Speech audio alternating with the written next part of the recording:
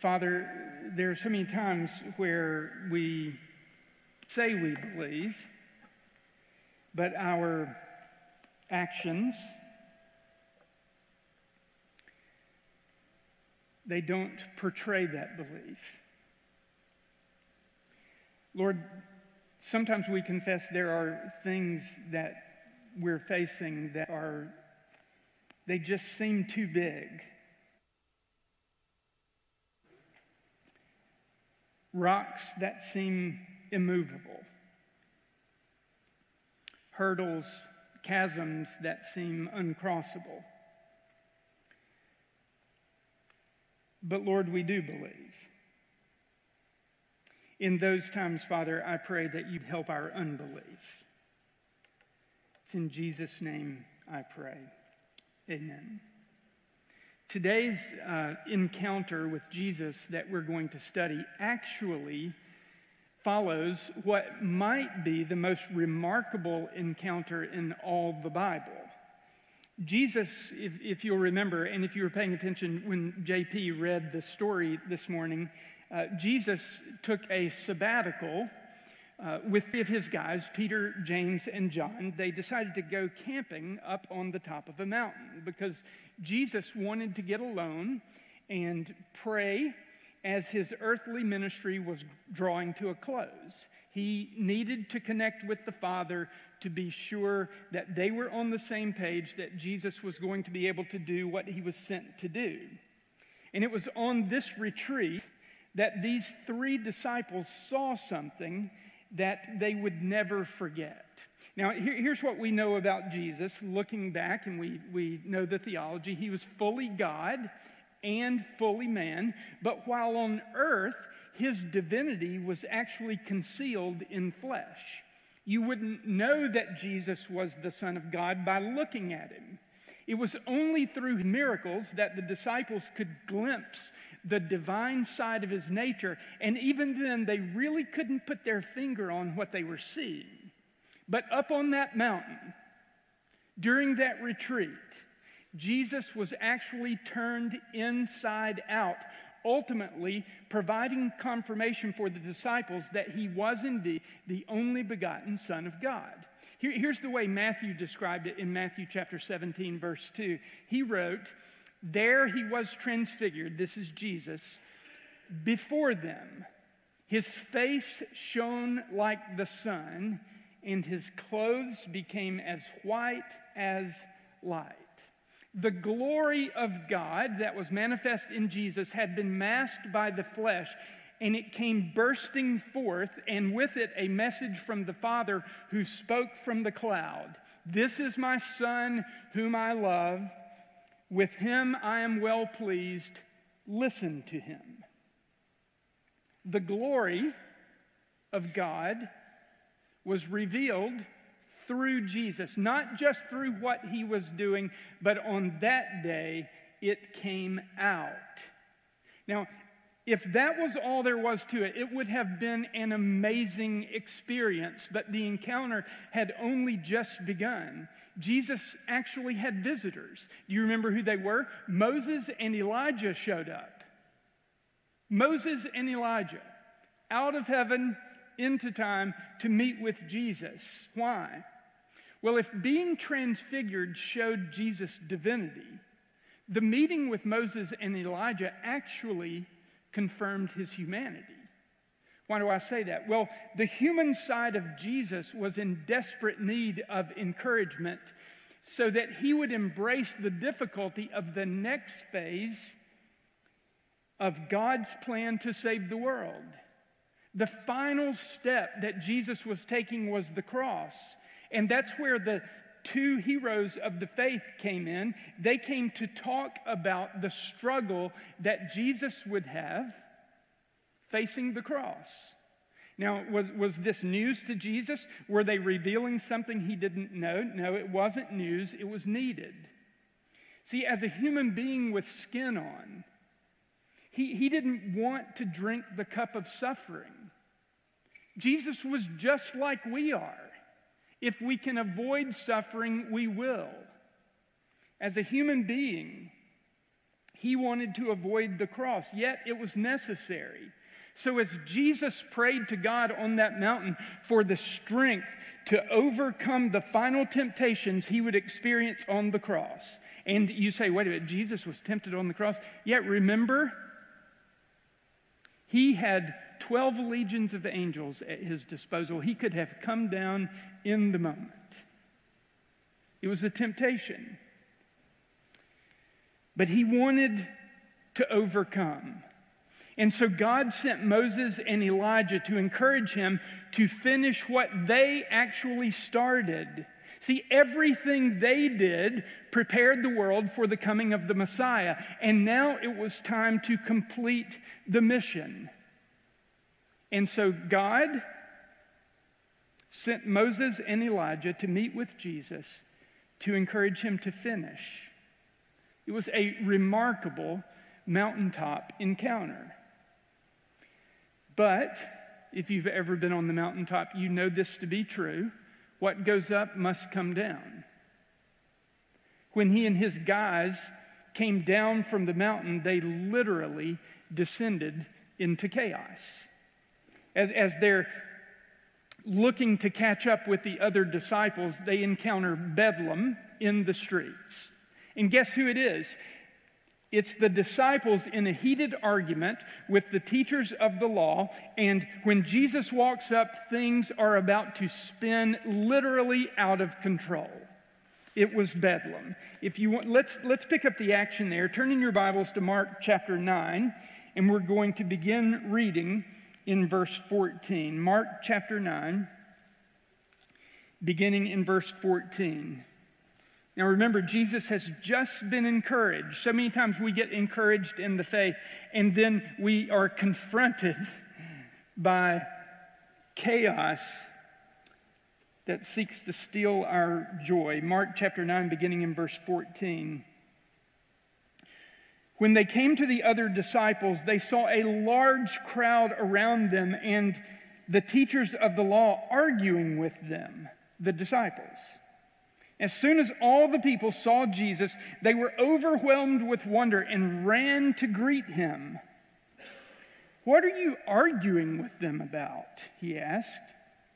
A man in the crowd answered. I guess the disciples were too shamed at that moment to respond. So a man in the crowd answered, "Hey, teacher, I brought you my son who is possessed by a spirit that has robbed him of speech.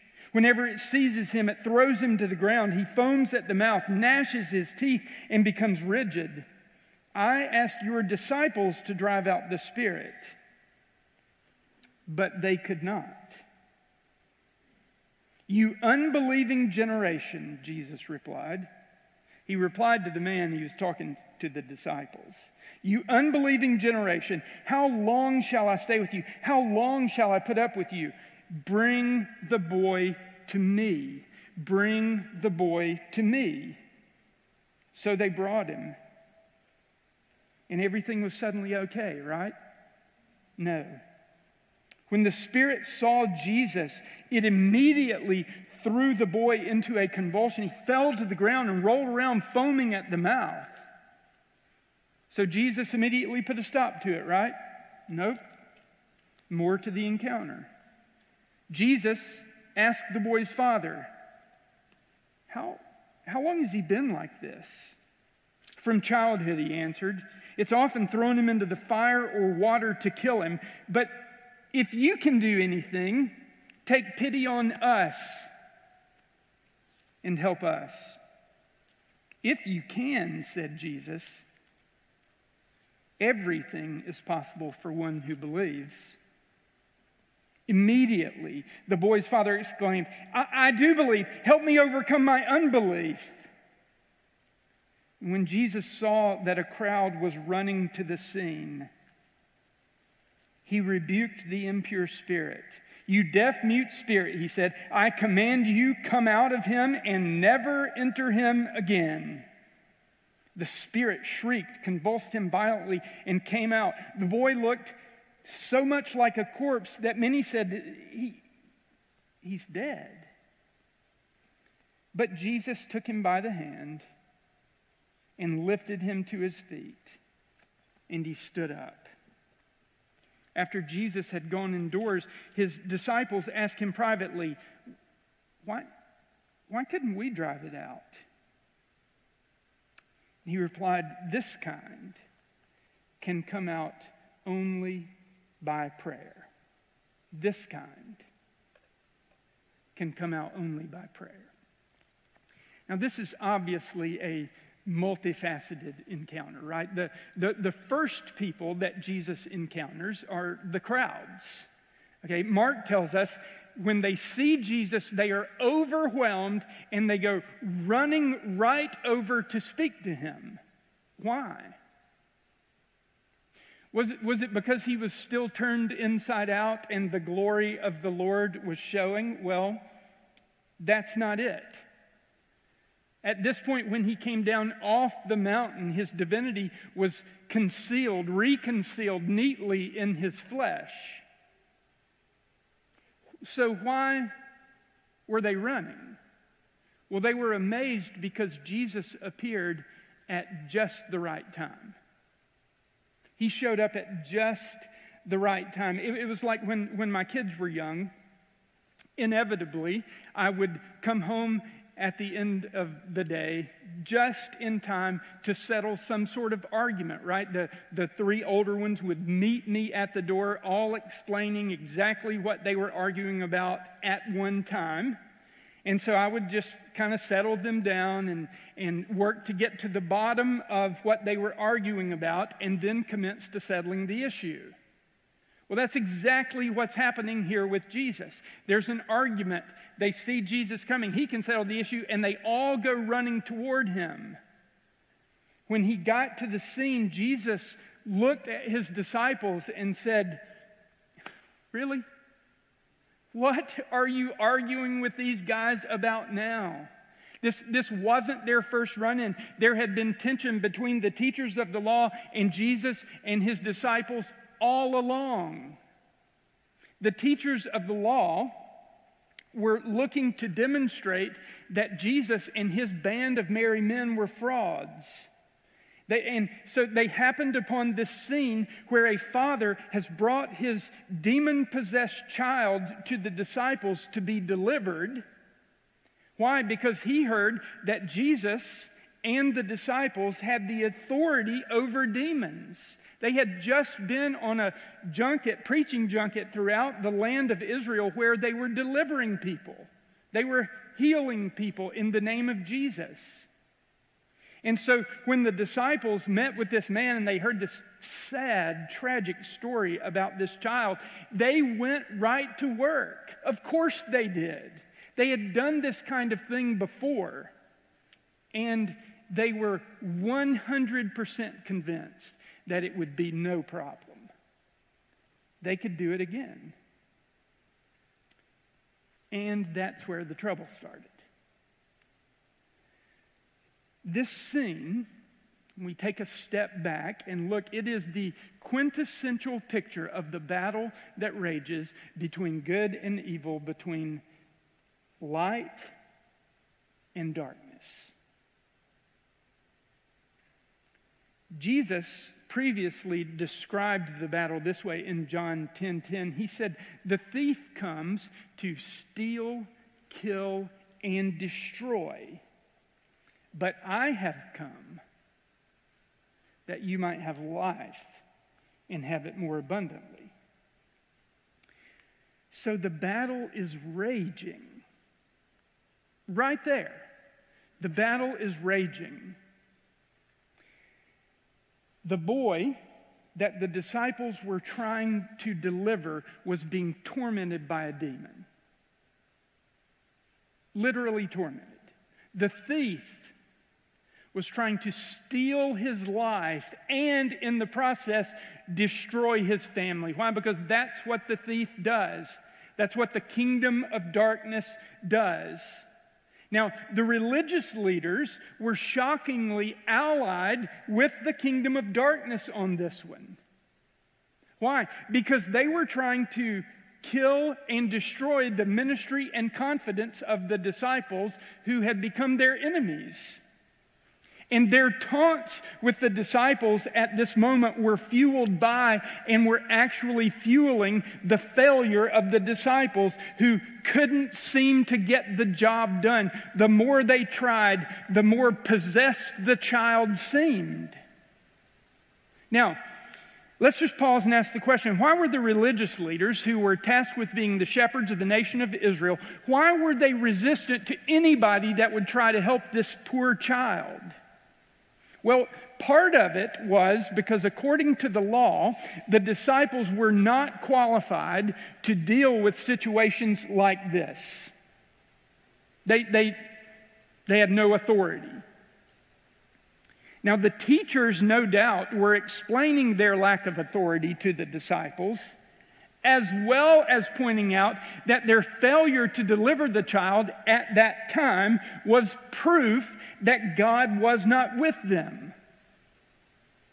So what happened then? The result was, because they were challenged, the disciples got defensive. Now, this is really important to understand what's going on here. Remember, the disciples had already enjoyed a great deal of success in delivering people from demonic possession. When Jesus sent them out 2 by 2, they killed it. They were delivering people all over Israel. Being challenged in this moment got their dander up. And they wanted to prove to the teachers of the law that whether the law said they had the authority or not, they were operating with the power of God. They wanted to prove that the teachers had it all wrong. Now, what the disciples didn't realize in that moment was that the enemy had tricked them into distraction. Okay, to think about it, in the melee, they began to focus on their past performance, as well as their enemies. They lost sight of the little boy and what God was asking them to do. When they lost sight of the little boy, they ultimately lost connection with their power source, who was God. In short, the disciples, because of the challenge and because this boy wasn't being delivered, they became unhinged and unplugged from God. And this is exactly what Jesus addresses when the Father comes to him and explains that I brought my son to the disciples, asking them to drive out the spirit, but they could not. They could not. Now, Jesus immediately, having spoken with the Father, turns his attention to the disciples and said this in verse 19. You unbelieving generation, how long shall I stay with you? How long shall I put up with you? Bring the boy to me. Bring the boy to me. Now, Jesus states emphatically that they, the disciples, are unbelieving. Does that seem weird to you? Like what did he mean by that? It obviously wasn't that they didn't believe in God or they didn't believe in Jesus. They had given up everything to follow Jesus. They were one true God worshipers. So why did he call them unbelieving? The idea with this word, the root of this word that Jesus used here to describe the disciples, means actively believing appropriately. Actively believing. Right belief in this moment would have made them totally dependent upon God. I'm going to say that again. This is so important. Right belief in this moment would have made them totally dependent upon God. And from that perspective, their belief was inappropriate because it wasn't in God. In that moment, Jesus said, if you're not believing in God, you are unbelievers. You are practicing unbelief. What were they believing in? Where were they placing their faith? Well, it was in what they had done. We've handled this before. We can do it. We can do it again. They believed in their past experiences, which means they were believing in what they could do. I'll handle it. We'll take care of it. Now, I'm sure as they were addressing the demon, they were doing it the way they had always done it, going through the checklist. All the times before, that's what they did. There was a formula. But what they apparently missed was you don't address the demon first. First, you address God. See, they didn't declare their dependence upon God.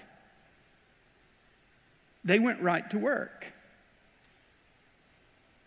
And as the demon refused to come out of the boy,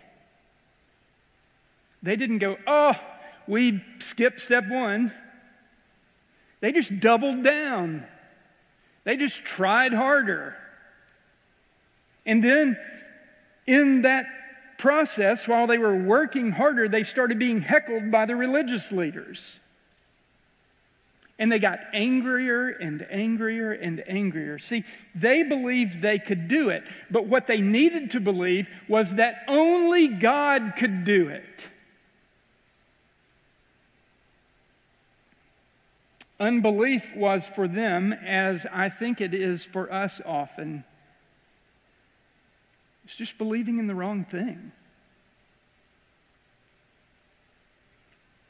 It's placing our faith and trust for this challenge in something other than God.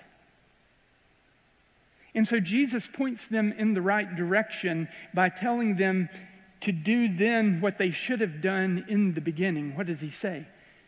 Bring the boy to me.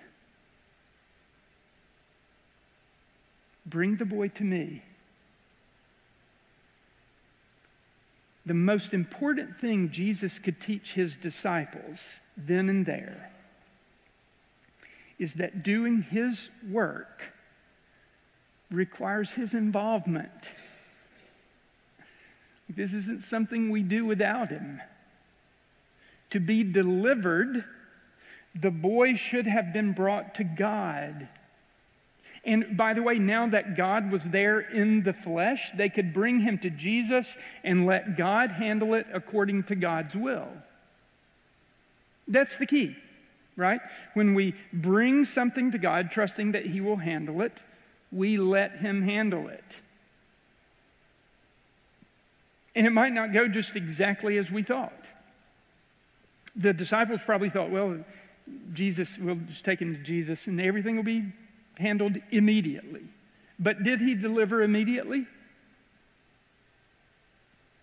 No. Look what happens. Verse 20. So they brought him.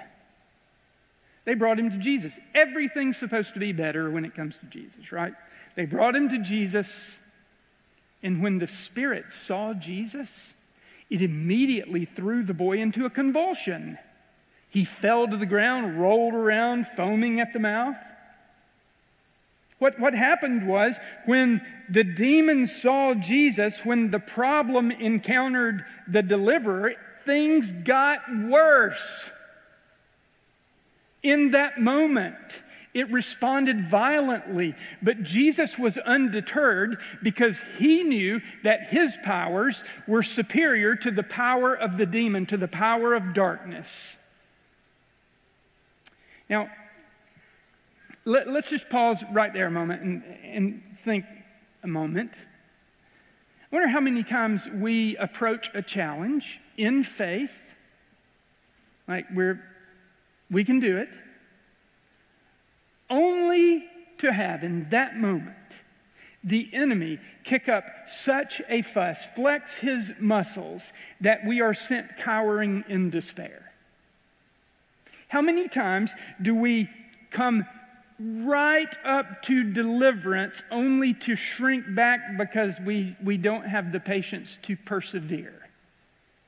Because we're scared off by the fact that things appear to be getting worse, much worse. Listen, here's what we need to remember.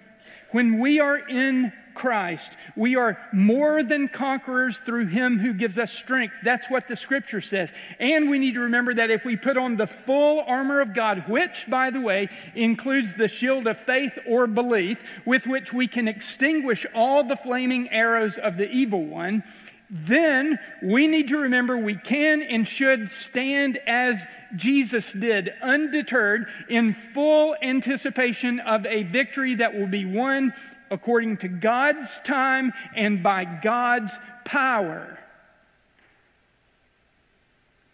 Well, I mean, he wouldn't be Jesus if it happened, but can you imagine Jesus stepping up to deal with the child and he gets worse and worse and Jesus goes, well, I don't know if we're going to be able to, I don't know.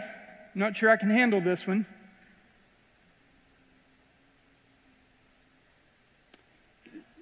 We do that, I think. It's just getting worse. I quit.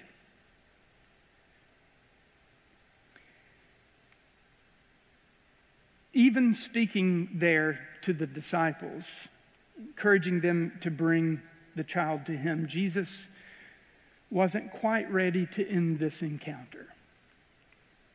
There was one more crucial conversation that he needed to have with the child's father, even as the boy, as Mark described it, is rolling around on the ground, foaming at the mouth. Now, if I was the dad and this was going on, I would have lost patience with Jesus at this moment, because look what he says in verse 21. Jesus asked the boy's father, well, how long has he been like this? Is this time for small talk, Jesus? Can we just get on with the program here? How long has he been like this? He patiently answers, from childhood. It's often thrown him into the fire or water to kill him. Why? Because that's what the enemy does: steal, kill, and destroy. But if you can do anything,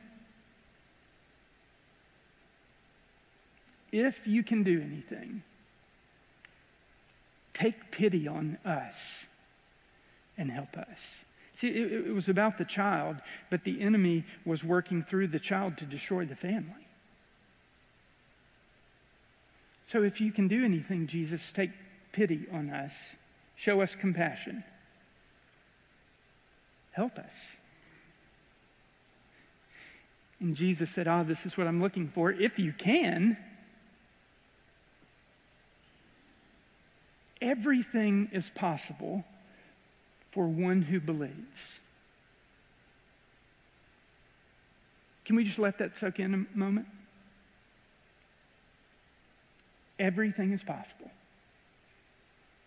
It doesn't mean everything is guaranteed. This word isn't obligating God to give us everything we think He should give us. That wasn't the point. The point was, everything is possible for the one who believes correctly. For the one who believes appropriately.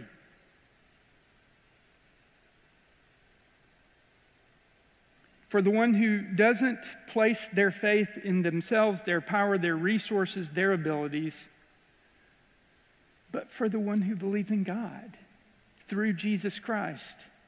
Everything is possible for the one who believes. And at that moment, the dad was convicted. Immediately, the boy's father exclaimed, I do believe. Help me overcome my unbelief.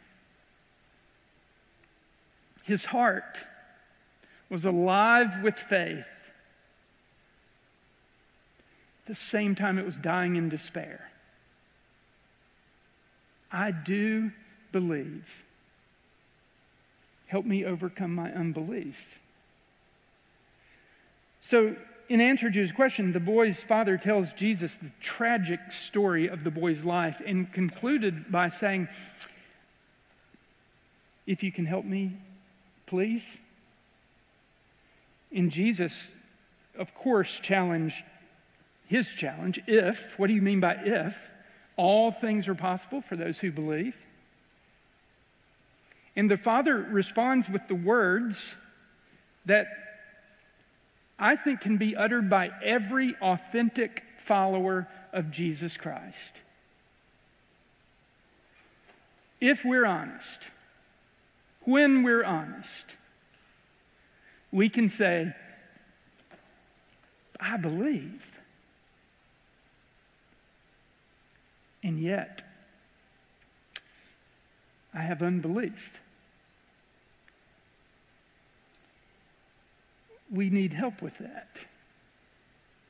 Now, there's the word again.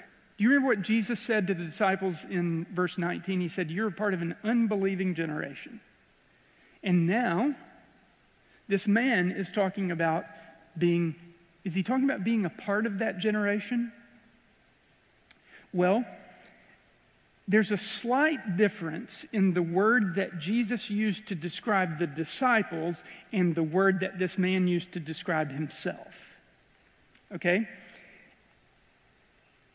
This word that the man used for himself doesn't mean, it's not just about believing correctly in the moment. It is not about misplaced belief. Okay, this man had no confidence that he could help his child at all. A lifetime of struggle had proven he couldn't. That wasn't, his belief wasn't messed up in that way.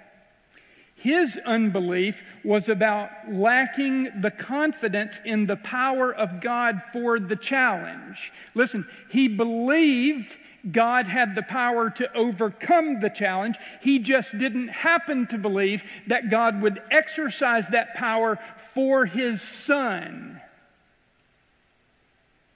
Now, how many times do we show up there?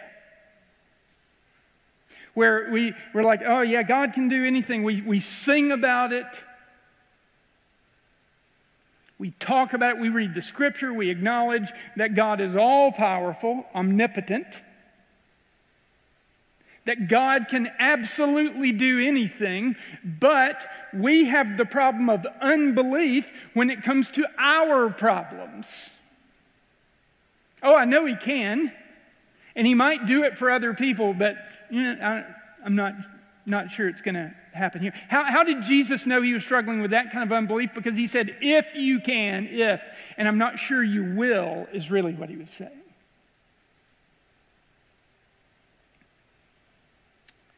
It's totally understandable. I'm not vilifying this guy. I'm actually saying, you know what? I get it. He had doubts. Real doubts that were reinforced by the disciples' failure. And now, even with Jesus there, the demon seems to be flexing his dark muscles, and the dad's doubts are multiplying exponentially. So what does he choose to do? He chooses to be honest about it. I believe, theoretically, I believe you can do this, but, oh man, help my unbelief, Jesus. I guess I don't believe. Not for this. So he's honest about his struggles. He actually confesses them to God. That's the right thing to do. By the way, it's the right thing to do because it gives God something to work with. See, he was humbled by his inability to believe. And you know what the scripture says? That God is in two places.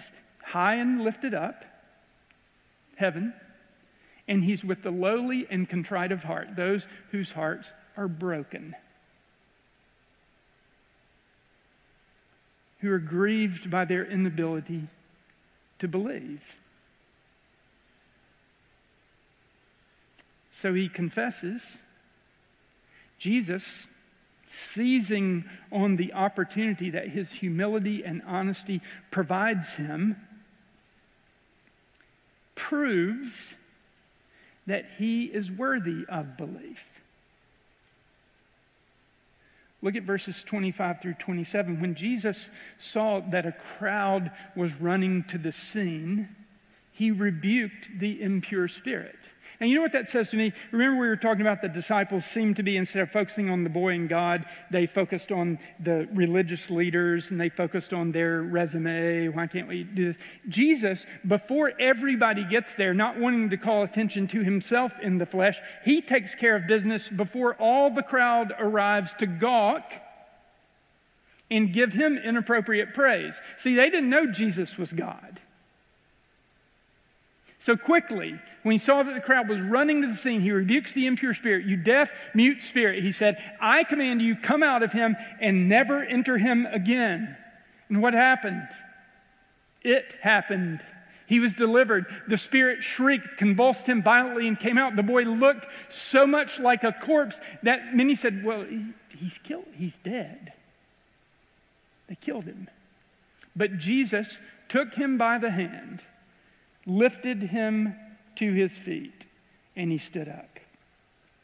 You know what strikes me here is that dad may not have had much faith, and for pretty good reason. But what faith he had was well placed.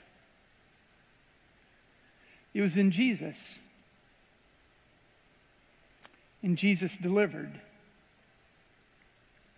The boy was healed.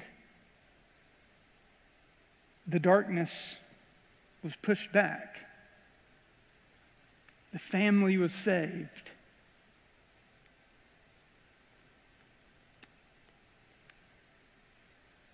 Because they brought the boy to Jesus.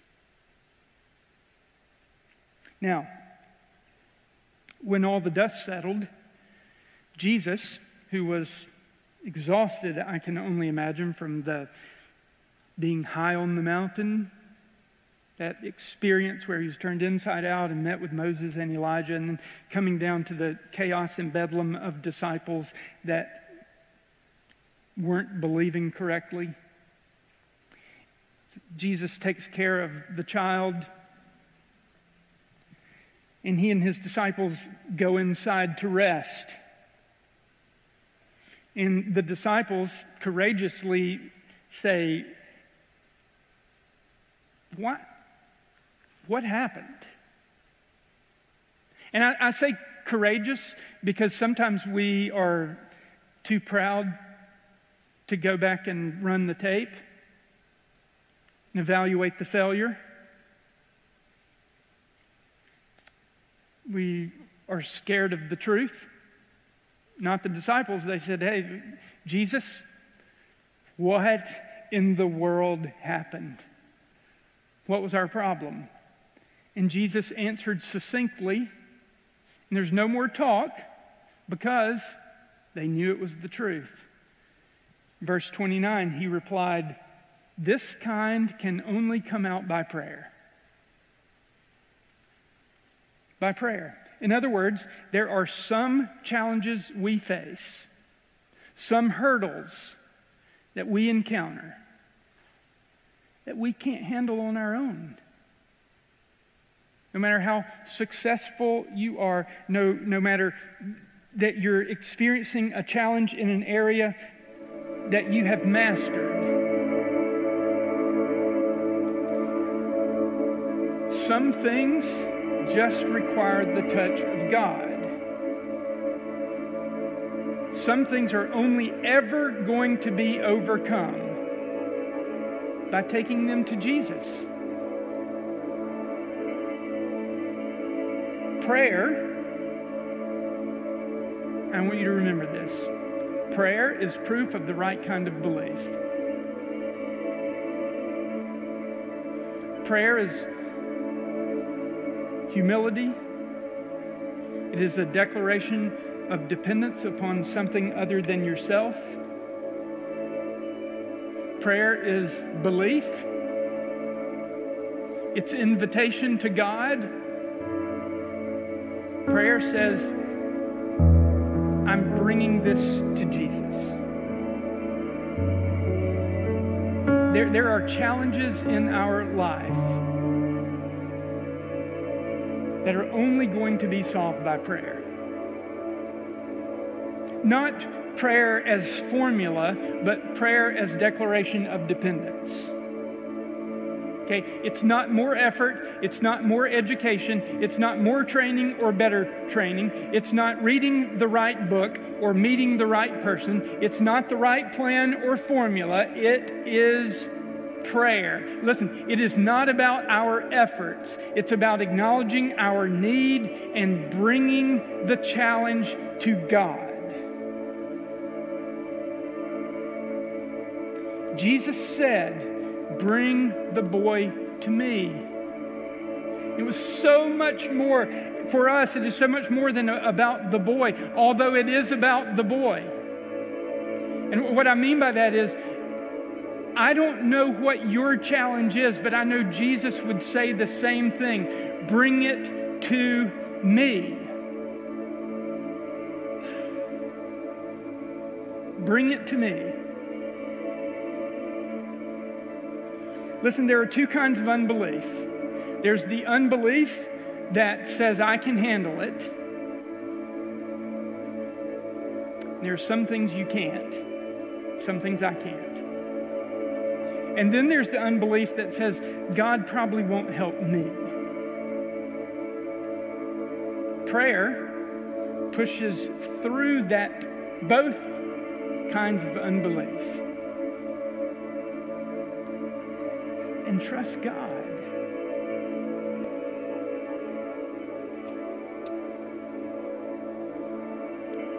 So what is your boy in the story? What's the thing? Is it something that you're trying to handle because you're good at handling things? Because you can manage it? Is that it? Don't be a part of the unbelieving generation. It's exasperating for Jesus. Remember, how long do I have to stay with you?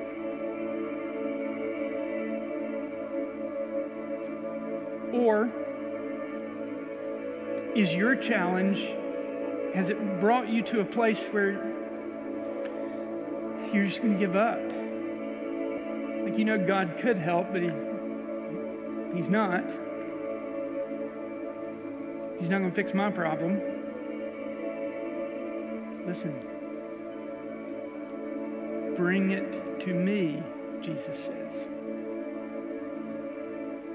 Bring it to me. Is it an addiction problem?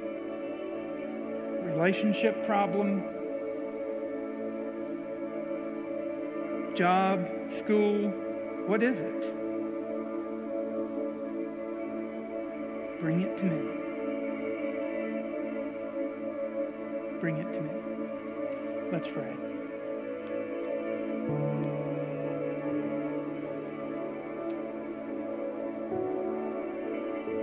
Lord, first of all, we thank you as we have sung and celebrated today that we have confidence in bringing things to you because our rescuer, our deliverer is alive.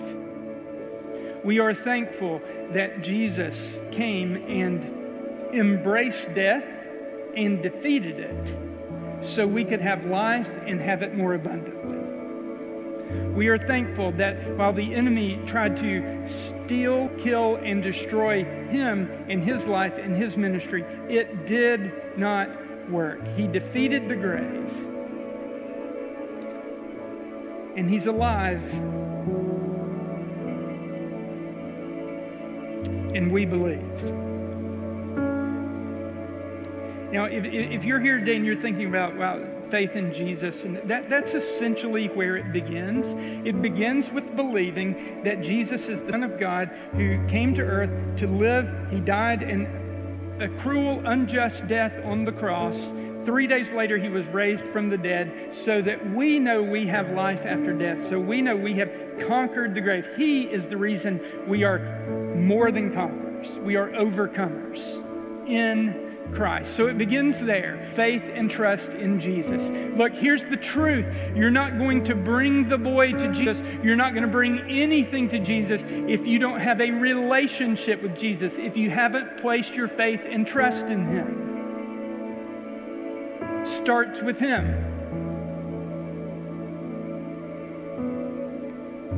And by the way, if you believe, all things are possible with God. So have you placed your faith and trust in Jesus?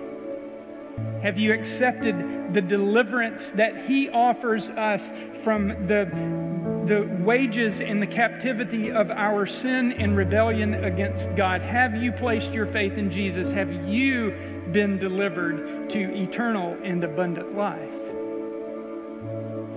And once you begin that relationship with Jesus, the journey is all about cultivating a growing dependence upon Him, not independence from Him. That doesn't make any sense.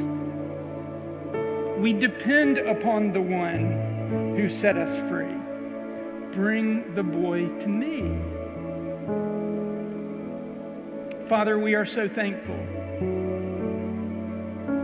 that Christ is able. We are so thankful that in Christ all things are possible. We are so thankful that He delivers. Lord, we believe, and yet we need help with unbelief.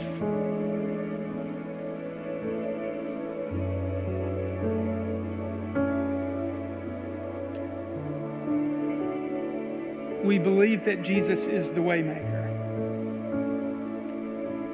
We believe that in Him we have overcome.